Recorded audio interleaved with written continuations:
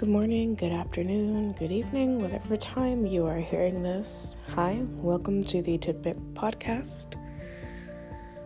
This is Amber yet again. Today is February 29th, a day that only comes every so often. If today is your birthday, by the way, happy birthday, whichever one it may be. I saw somebody on TikTok today who said that this is technically her 5th birthday, even though she's like over 21, I guess biologically in her age. I just think that's so funny, but also I could see how that would be frustrating. She was talking about like how she had issues at the DMV with her license and all that, and I was like, I cannot even imagine having to deal with that. Anyways, today I want to talk about a couple of different things that I saw throughout the week that just really interested me. It's not going to be any kind of like big long rant about a specific person or a specific event.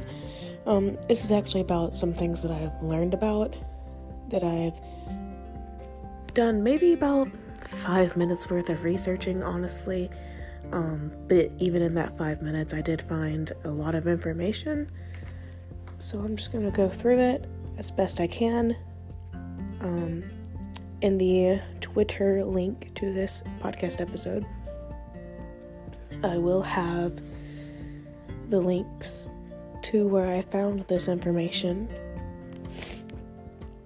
If you hear me sniffling, I apologize. My nose has been running all morning and it's very frustrating. So if you hear that noise, I apologize. So the first thing I'm going to talk about is thermoforming. Now, if you follow the Tidbit Podcast Twitter page, I retweeted this when I saw it because it was just so satisfying to watch. I literally watched it like 20 different times before I realized that I was watching it 20 different times.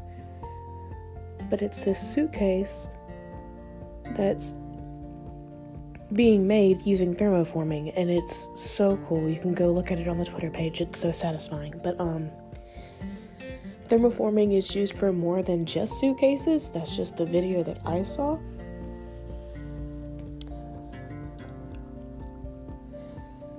So thermoforming is a manufacturing process where a plastic sheet is heated to a temperature where it can be like formed pretty easily. And then it's usually put in a specific shape through a mold, or they can actually, I guess, cut it to create a usable product out of it.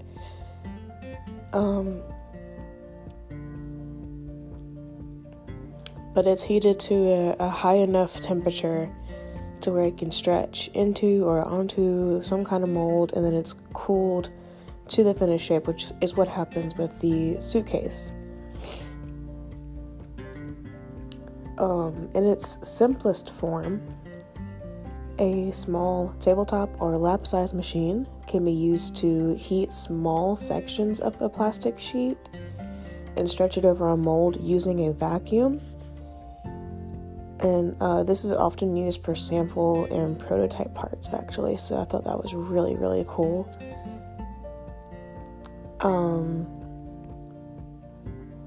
The machine that I saw them use for the suitcase was obviously a much larger machine than just a tabletop machine.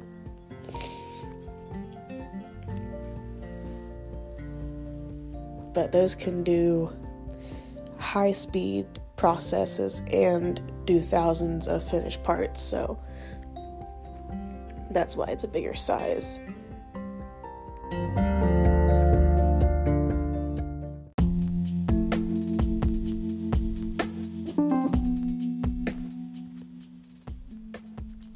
So, things that are made using this process are things like suitcases, and also aircraft windscreens, and even machine gun turret windows apparently are made using this process.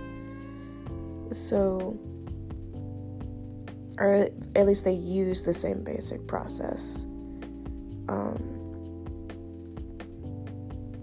I think for these like the windscreens and the turret windows, they use heavy gauge forming applications that use vacuum only in the form process, although some use 2 halves of mating form tooling and include air pressure to help form it. I'm not even going to begin to try to explain what all that is, because like I said earlier, I've only done about 5 minutes of research on this. So I don't know everything about what they're talking about, but I'm sure if you Google it, you can absolutely find more info. But these heavy gauge parts are often used as cosmetic surfaces on permanent structures, on things like kiosks, automobiles, trucks, medical equipment, fridges, spas, showers, electrical equipment. It's different from the thin gauge thermoformed parts, which is what was used to make the suitcase, because heavy gauge parts are often hand worked after forming for trimming to the final shape, or if there's any drilling, cutting, and finishing that needs to be done. Now, as far as who invented thermoforming, this guy named John Wesley Hyatt, Hyatt, discovered the process for making celluloid in the 1860s. Celluloid was the first practical artificial plastic. He and his brother actually received a patent for this plastic in 1870 and found that this mixture could be heated in a mold to shape sheets, rods, and other unfinished shapes.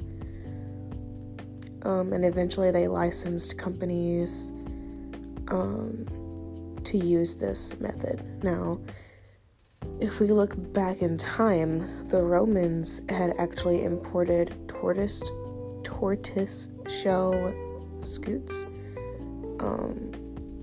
that they got from the Orient and used hot oil to shape this material into food utensils. So you might technically say that the Romans had discovered it, since heat forming technically began with them using these tortoise shells. But as far as like what we use it for today, that didn't start until like the 1860s. So basically, it can be accomplished using pressure and heat, which is the pressure forming, the vacuum and the heat, which is vacuum forming, and thin gauge thermoforming. And like I said earlier, these are used for a number of things, like aircraft parts, car doors and dash panels, medical devices, all kinds of stuff for a whole lot of industries in the world. And I just thought that was interesting, because I never really thought about how this stuff actually gets made, and when I came across that video, I was like, I've got to know what this is. So, there's that.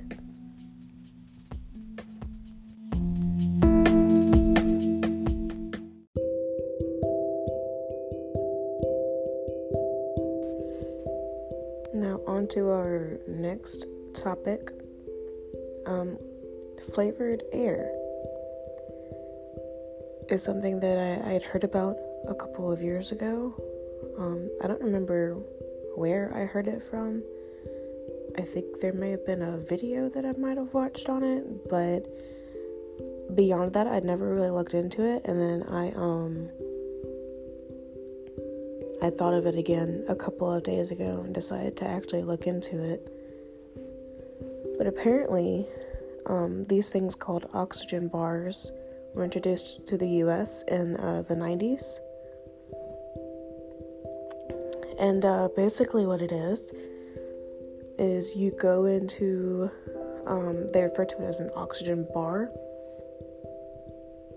But basically you go in, you pay, according to the website I'm looking at, which is onhealth.com, Apparently you can pay $1 a minute for about 20 minutes or less. And basically you smell oxygen through a plastic hose that is inserted into your nostrils. I've never had to do that before, and the thought of it just makes me uncomfortable, so I'm not even sure if I'd be willing to try this. But apparently it pumps oxygen with a fragrance through your nose.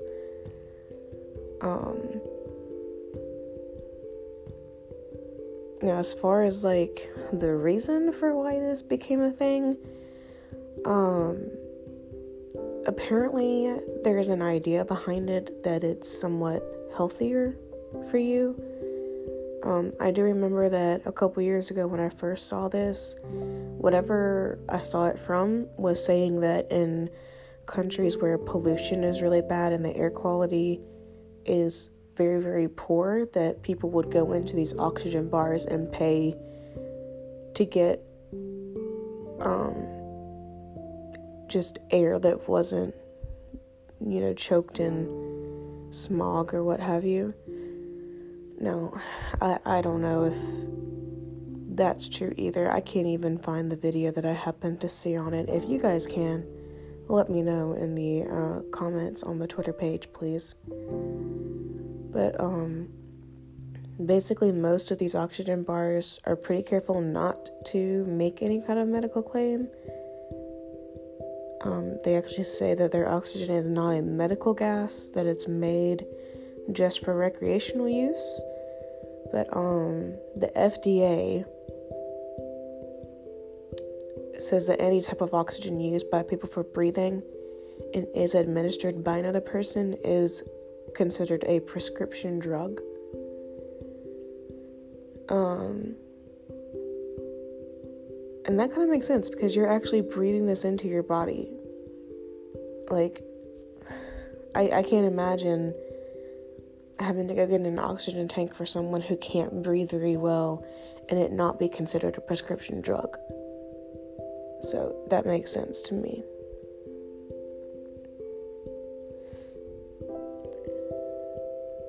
So technically, oxygen bars that do this without a prescription violate FDA's regulations. The agency pretty much applies regulatory discretion to permit the individual state boards of licensing to enforce those requirements. So a lot of states allow these, others try to discourage it by having strict compliance with the FDA's regulations and those laws.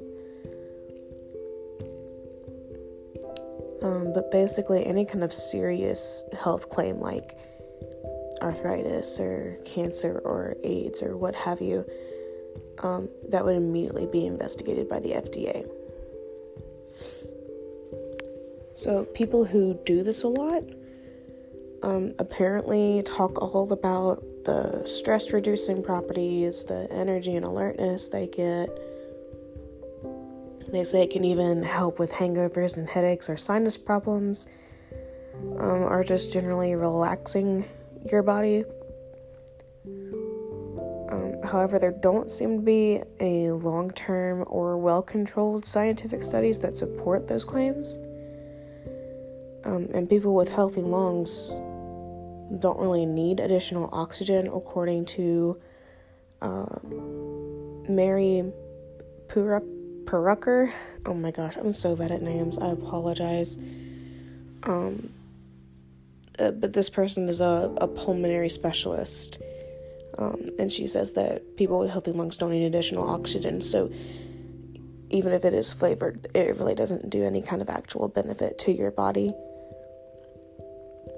And the American Lung Association says that inhaling oxygen at these oxygen bars is unlikely to have a beneficial physiological effect, but adds that there is no evidence that oxygen at the low flow levels used in the bars can be dangerous to a normal person's health. So while a healthy person does not need additional oxygen, it's not potentially, well, I can't say it's not potentially because there's always a chance, but it's not considered to be harmful to be doing this.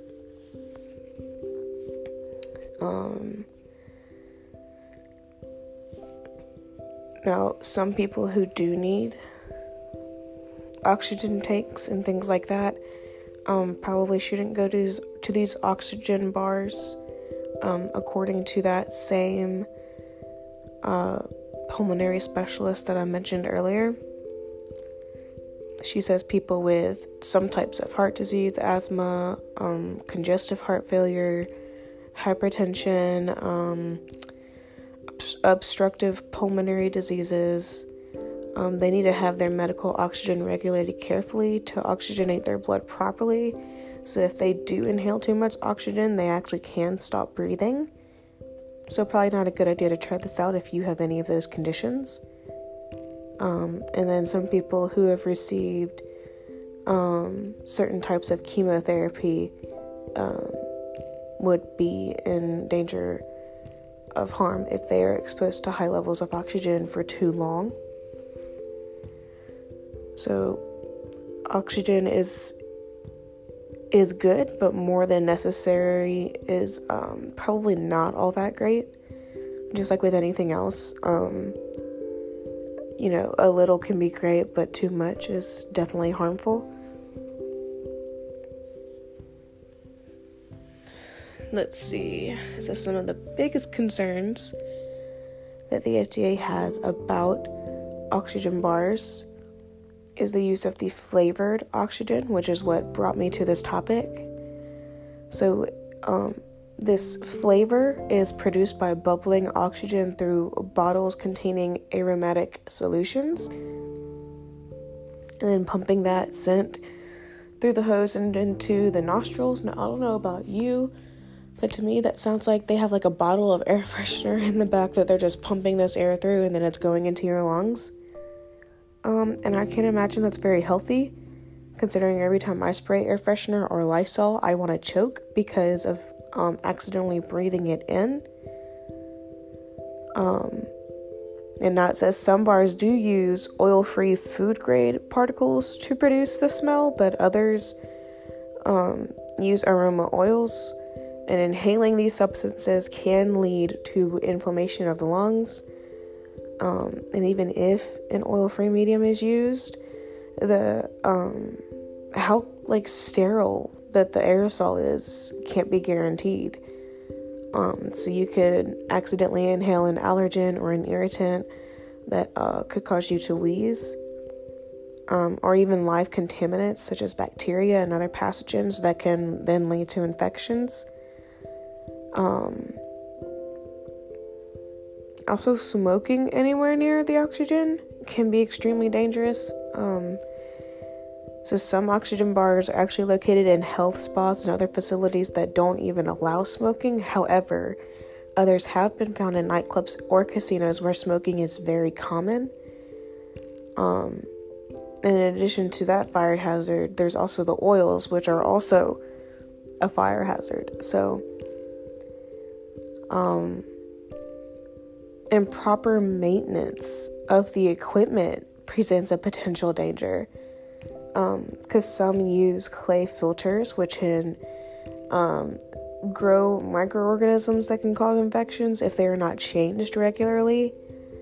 And oxygen cylinders can be hazardous if they are stored on their sides and not kept in a well-ventilated area. There's a lot that goes on with this that makes it sound like not a great idea to go to one of these places. And I mean, I guess you could say it's the same as if you really look into what goes on in fast food restaurants or restaurants in general, or in stores or in factories and plants, that there's always a risk of someone not doing their job right, or someone not knowing the proper procedures, or the risks of what everything is, and it can cause you harm in the end. to me, it's just almost like it's not worth it, considering it's not something that's actually going to benefit you. It feels like to me you're basically going in to smell an air freshener is what it sounds like. Even though it's oxygen still, but it doesn't sound like it's really worth much beyond saying that you've gone and done it.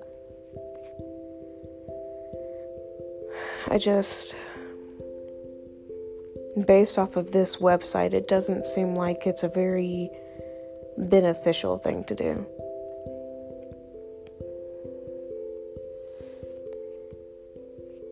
So, that's pretty much all that this article says.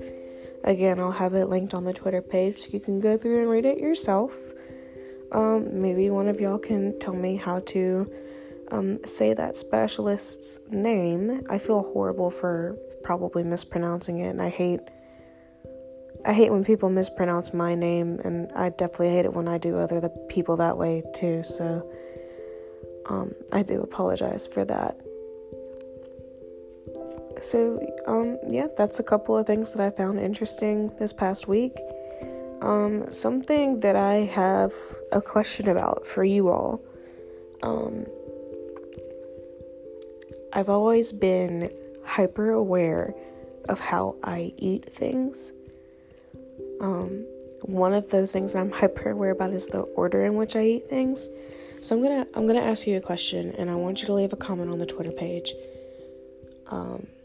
telling me if you do the same thing or if you just do it a totally different way. So I find that when I am eating, I will eat what I like least in the meal, and then save what I like the best as the last part of my meal.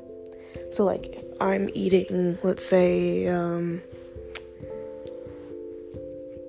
chicken and rice with, maybe some vegetables on the side, I'll probably eat the majority of the vegetables before I really dig into the chicken and the rice, because that's what I like the best. And there's other weird things that I do when I eat that I know they are not normal, and I'll probably talk about those in a future episode. But leave a comment on the Twitter page, Tidbit Podcast on Twitter. Do you do the same thing? Do you use a different method? Do you do the opposite? Do you not care what order you eat things in? Do you just mix it all together? I'm curious, and I just want to know if I am alone in the weird way that I eat my food. So that'll be it for today's episode. Thank you for popping in. If you'd like me to talk about any other subjects or topics, leave comments on the Twitter page. You can tag me in things on the Twitter page as well, and I will look into them. There's also a link where you can leave voice message suggestions. That should be on the Twitter page as well. So if you want to send those in, you can. If you would like for them to be used in a future episode, let me know in that voice message. If you do not want it to be used in a future episode, you just want me to hear what you have to say, let me know that at the beginning of your voice message, and I will definitely respect that. Alright, so I'm going to head out now. Thanks for listening. Hope you have a wonderful week. Hopefully I will see you next Saturday. Bye.